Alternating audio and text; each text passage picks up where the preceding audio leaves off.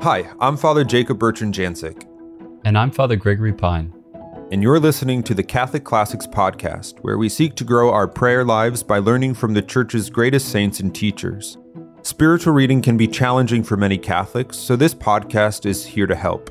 Each season we'll read through a great work, unpack its timeless wisdom, and encourage you with practical tips for the pursuit of holiness. The Catholic Classics podcast is brought to you by Ascension. This season, we're reading Ascension's edition of Introduction to the Devout Life by St. Francis de Sales. To get your copy of the book and download the reading plan for this season, visit ascensionpress.com/CatholicClassics or text intro to 33777. Be sure to follow us on your favorite podcast app. This is day 42. Today we'll be reading Part 5, Exercises and Counsels for Renewing the Soul and Strengthening Her Devotion, chapters 10 through 14, pages 455 through 463 in the Ascension edition of the book.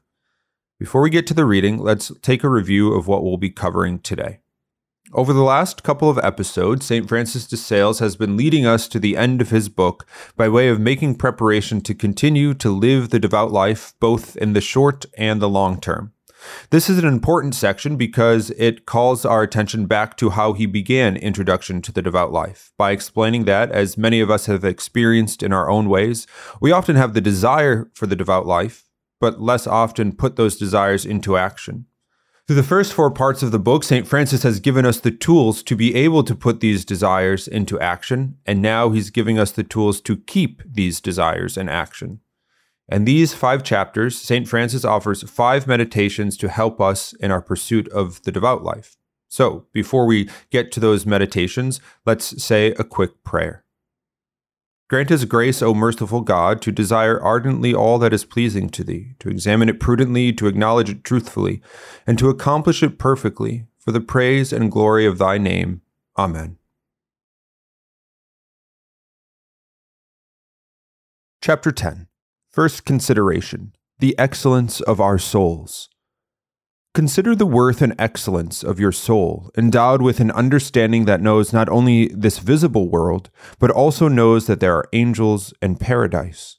It knows that there is a sovereign, good, and ineffable God, that there is eternity, and knows moreover how to live aright in this visible world so as to associate itself with the angels in paradise and to enjoy God eternally. Moreover, your soul has a will that is capable of loving God and incapable of hating Him in Himself. Look at your heart and consider its nobility. Indeed, just as bees can never stay upon any decaying thing but only fly out to the flowers, so too your heart can find rest only in God, and no creature can satisfy it. Fearlessly recall the dearest and strongest affections that have heretofore possessed your heart, and judge in truth whether they have disquieted it and molested it by tormenting thoughts and persistent cares, amid which your poor heart was miserable. Alas, our hearts run after creatures, pursuing them eagerly, thinking they will satisfy its desires. However, as soon as it overtakes them, it discovers that its satisfaction is still far away, for God does not wish for our heart to find any resting place, so that, like the dove that went forth from Noah's ark, but returned back having no place to rest, we too may return to God, who is our source. Ah, how beautiful our heart is in its nature! Why do we detain it against its will in the service of creatures? Let yourself say, O beautiful soul, you are capable of knowing and loving God. Why will you trifle away your time about anything less than God? You who claim to aspire to eternity, why do you concern yourself with these mere transitory moments? One of the regrets felt by the prodigal son was the fact that while he could have been eating sumptuously at his father's table, he was feeding in the trough of swine. Since, O my soul, you are capax Dei, capable of knowing and loving God, woe to you if you content yourself with anything less than God. Vigorously rouse your soul with this consideration. Put her in mind that she is eternal and worthy of eternity. Encourage her with these thoughts. Chapter 11. Second consideration, the excellence of the virtues. Consider the fact that only virtue and devotion can make your soul content in this world. See how beautiful they are, and draw a comparison between the virtues and their opposed vices. What sweetness is found in patience in comparison with revenge, and meekness in comparison to wrath and vexation, and humility in comparison to arrogance and ambition, in liberality in comparison to covetousness, in charity in comparison to envy, in sobriety in comparison to revelries. Virtues have the admirable quality of delighting the soul with incomparable sweetness and satisfaction after we have exercised them. Whereas vice leaves the soul exceedingly wearied and disordered, why then do we not strive to acquire these sweet qualities of soul? With respect to the vices, he who has only a few of them is uneasy, and he who has more of them is the more dissatisfied. By contrast, he who has but a few of the virtues already has some contentment, which increases as the virtues themselves increase. O devout life, how lovely, sweet, pleasant, and delightful you are! You soothe our tribulations and give sweetness to our consolations. Without you, wealth is an evil, and pleasures full of restlessness, trouble, and deceit. Ah, he who knows you well may say with the Samaritan woman, Lord, give me this water, an aspiration very frequently voiced by the Holy Teresa of Avila and St. Catherine of Genoa, though for different reasons. Chapter 12. Third consideration, the examples of the saints. Consider the example of the saints from every walk of life. What have they not done to love God and devote themselves to Him? Look at the martyrs, invincible in their resolutions. What torments have they not suffered in maintaining them? But above all, behold the beautiful and blooming virgins, whiter than the lilies in purity, redder than the rose in charity. Some at 12 years of age, others at 13, 15, 20, and 25 have endured 1,000 kinds of martyrdom rather than renounce their resolution not only as regards the profession of their faith, but also as regards their profession of devotion. Some dying rather than forsake the state of virginity, others rather than desist from serving the afflicted, comforting the tormented, and burying the dead. Ah, what constancy has the weaker sex shown in such circumstances! Consider the holy confessors and their firmness in despising the world. Think of how invincibly they showed themselves in their resolutions, from which nothing could ever divert them. They embraced them without reservation and maintained them without exception. What admirable things does St. Augustine tell us about his mother Monica, about how she pursued with constancy her intention to serve God, both in marriage and widowhood. As St. Jerome also speaks of his dear daughter Paula in the midst of so many oppositions and so great a variety of accidents. With such a great host of models, what can we ourselves fail to do?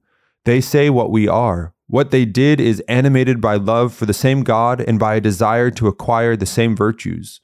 Why then should we not do as much according to our condition and vocation for our cherished resolution and holy protestation?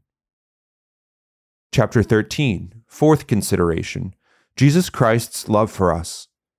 Consider the incomparable love that Jesus Christ our Lord has shown for us in suffering so greatly in this world, especially in Gethsemane and on Mount Calvary. This love beheld you, and through all these pains and sufferings obtained from God the Father good resolutions and professions for your heart.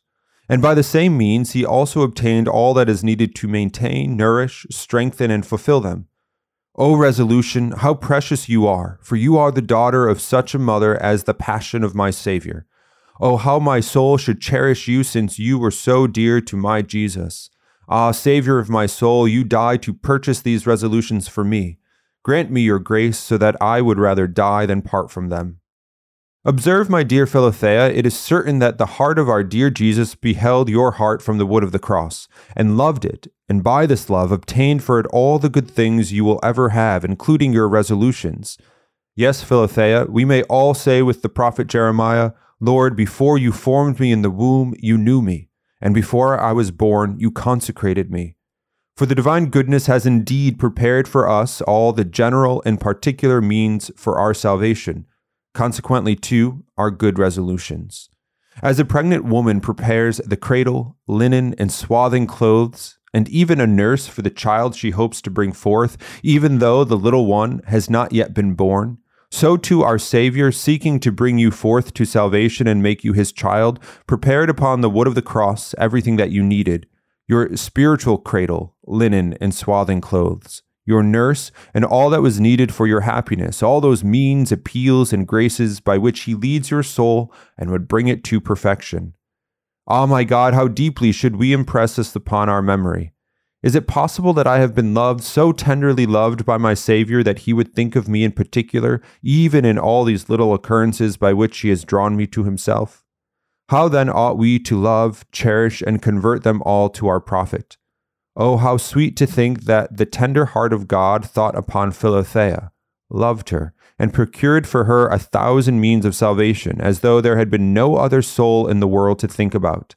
As the sun shines upon one place of the earth and enlightens it no less than if it shined on no other, so too has our Lord thought of and cared for all his dear children, as though his attention were wholly and entirely focused upon each of them. He loved me, said St. Paul, and gave himself for me, as though he had said, for me alone, as though he had uniquely acted on his behalf. O Philothea, this should be engraved upon your soul in order to affectionately strengthen and nourish your resolution, which is so dear to our Savior's heart. Chapter 14, Fifth Consideration, on God's eternal love for us. Consider God's eternal love shown for you, for before our Lord Jesus Christ as man suffered for you on the cross, his divine majesty contemplated you in his sovereign goodness and loved you exceedingly. But when did he begin to love you?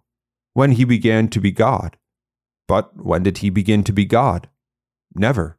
For he has always been God without beginning or end. So too he has always loved you from eternity, and because of this love has prepared for you those graces and favors that he has given you. Hence, speaking to you as much as to any other person, by the prophet Jeremiah, he says to you, I have loved you with an everlasting love. Therefore I have continued my faithfulness to you. And among the other things he has done for you, he caused you to make firm resolutions to serve him. O great God, what resolutions has my God thought upon, meditated about, designed from all eternity? Ah, how dear and precious should they be to us! How much should we indeed suffer, rather than give up even the smallest of them? Indeed, even the whole world could perish and not equal them, for the whole world is not worth one soul, and a soul is worth nothing without good resolutions. Here, St. Francis has given us 5 meditations, and he recommends that we take one each day as part of our prayer, to help our own prayer, to sort of guide it, but also to help our resolve. So he offers considerations on the excellence of our soul, on the excellence of the virtues, on the example of the saints, on Christ's love for us, and God's eternal love for us. I guess in thinking about these 5, as they're coming at the end of the book, they offer a sort of summary, I guess, of what we've done so far and how to continue to progress. So I think it's worth considering then, like, why these 5 and why this order of these meditations, just in general. There seems to be some inherent sort of reasoning behind it, but I don't know, Father Gregory, can you offer us kind of insight into why we're doing, or why St. Francis is asking us to do things in this kind of way? Yes, so when we began, we had those 10 introductory meditations, and we thought specifically about creation, and then we thought about the prospect of hell, and how like one mortal sin could plunge us into the fiery pits. And then we thought about our lives as posed between heaven and hell, and we kind of made that solemn choice for heaven. And so, whereas at the beginning, the gravity of our choice is impressed upon us, right, by the fact that if it goes poorly, it could go really poorly. But here, it's fascinating that St. Francis ends on an especially encouraging note. So not at all menacing or not at all threatening, right? He commends to us the love of God so that having it between our navigational beacons, we can conduct the bark of our ship, which is to say of our lives, into the port of call. So I was recently working on this section of St. Thomas Aquinas' commentary on the Gospel of John. And he's asking why Christ speaks so intensely of his love for his disciples in his farewell discourse. And he says, there's nothing quite like love for eliciting love from the other. So if you want the other to love you, not in a creepy way, but in a good way, then show the other that you love him or her. And so Christ shows his love for us as a way by which to inspire our response in love, because ultimately, when we respond in love, that's salvation, because that's the movement of faith and charity.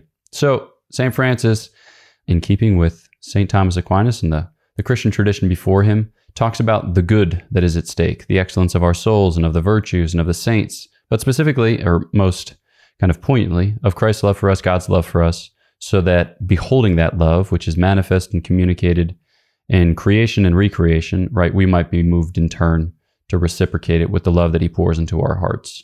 So yeah, it's a beautiful way to wrap things up.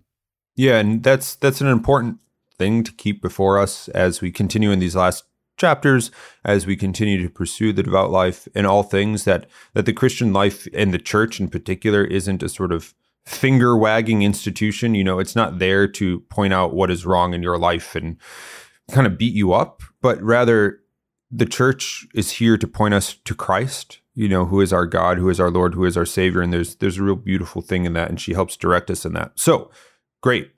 Okay.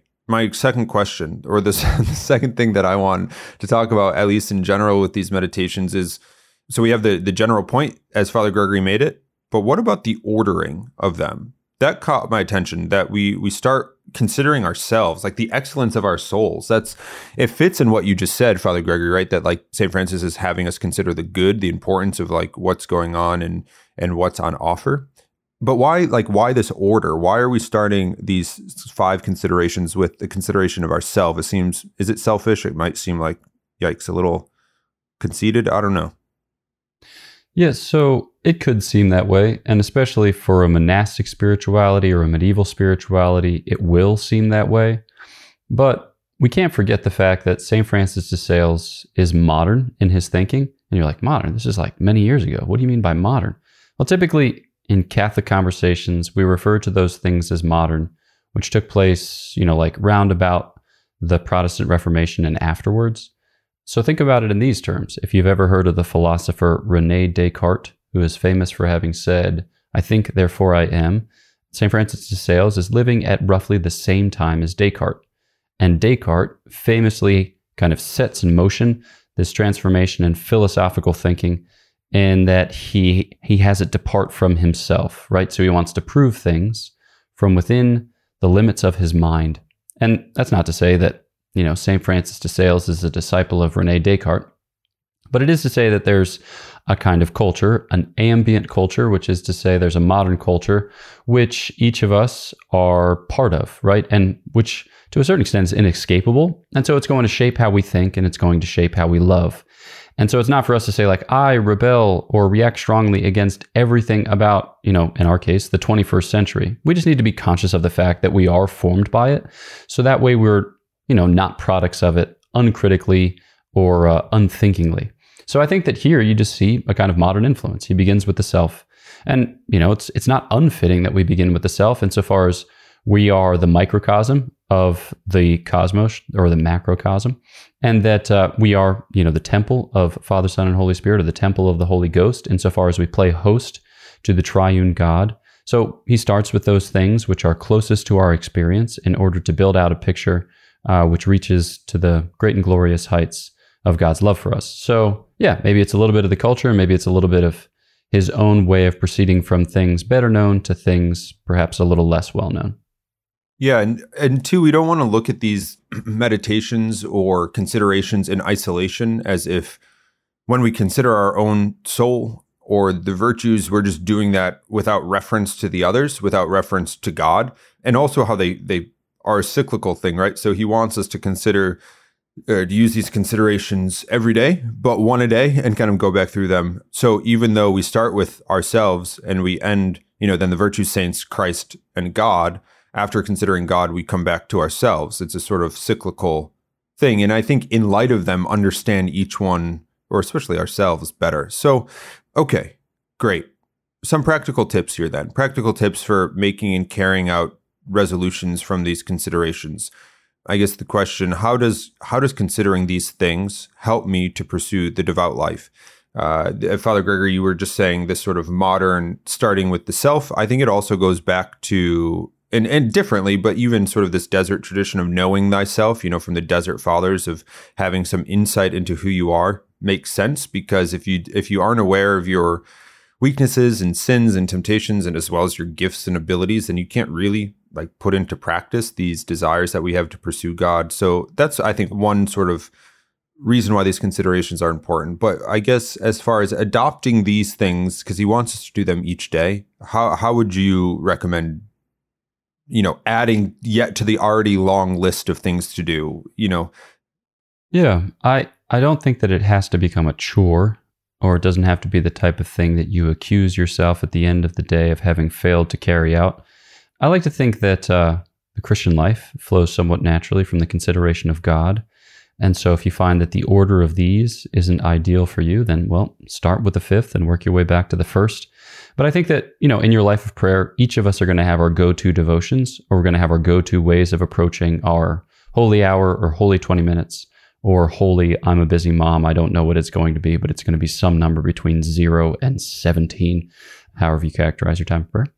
And I think in that case, it's most helpful to think about God. Why? Well, because you can't love what you don't know, all right? And you come to know a thing by pondering it, right? So if you fall in love with somebody, even when you're apart, you think on that somebody, and that thought makes their presence even more sweet when you are together. So too with God. And then as the fruit of that thought, you thank him for what he's given you, you ask him for what you need. And I think in the context of that prayer, you can return to God's love for you, Christ's love for you, and then think about the way in which God's love has made all things good in their time, all things beautiful in their time. And you start with the saints, and then just think about your own life, your soul, which is capacious, right? So it's something that can be filled up with grace, virtues, gifts of the Holy Spirit. You can think about your soul and the excellence of the virtues in that context. So it's simple, you're thinking about God, maybe meditating on the scriptures of the day, asking him for what you need, thanking him for what you have. And in the context of that, you pick up these different things. Yeah. There's a real, and as actually we'll talk about in the next episode in particular, with these final chapters, there's a real flexibility here and accommodation.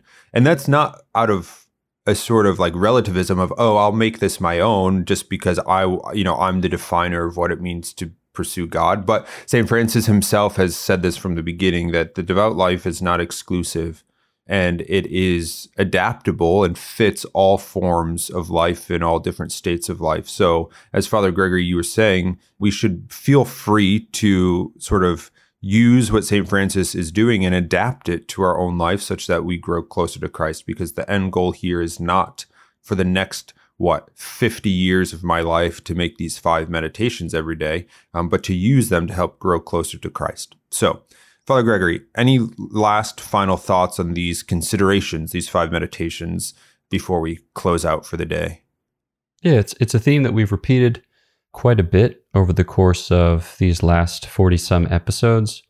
But basically, we're made to the image and likeness of God, which means that we have a mind with which to know and a heart with which to love.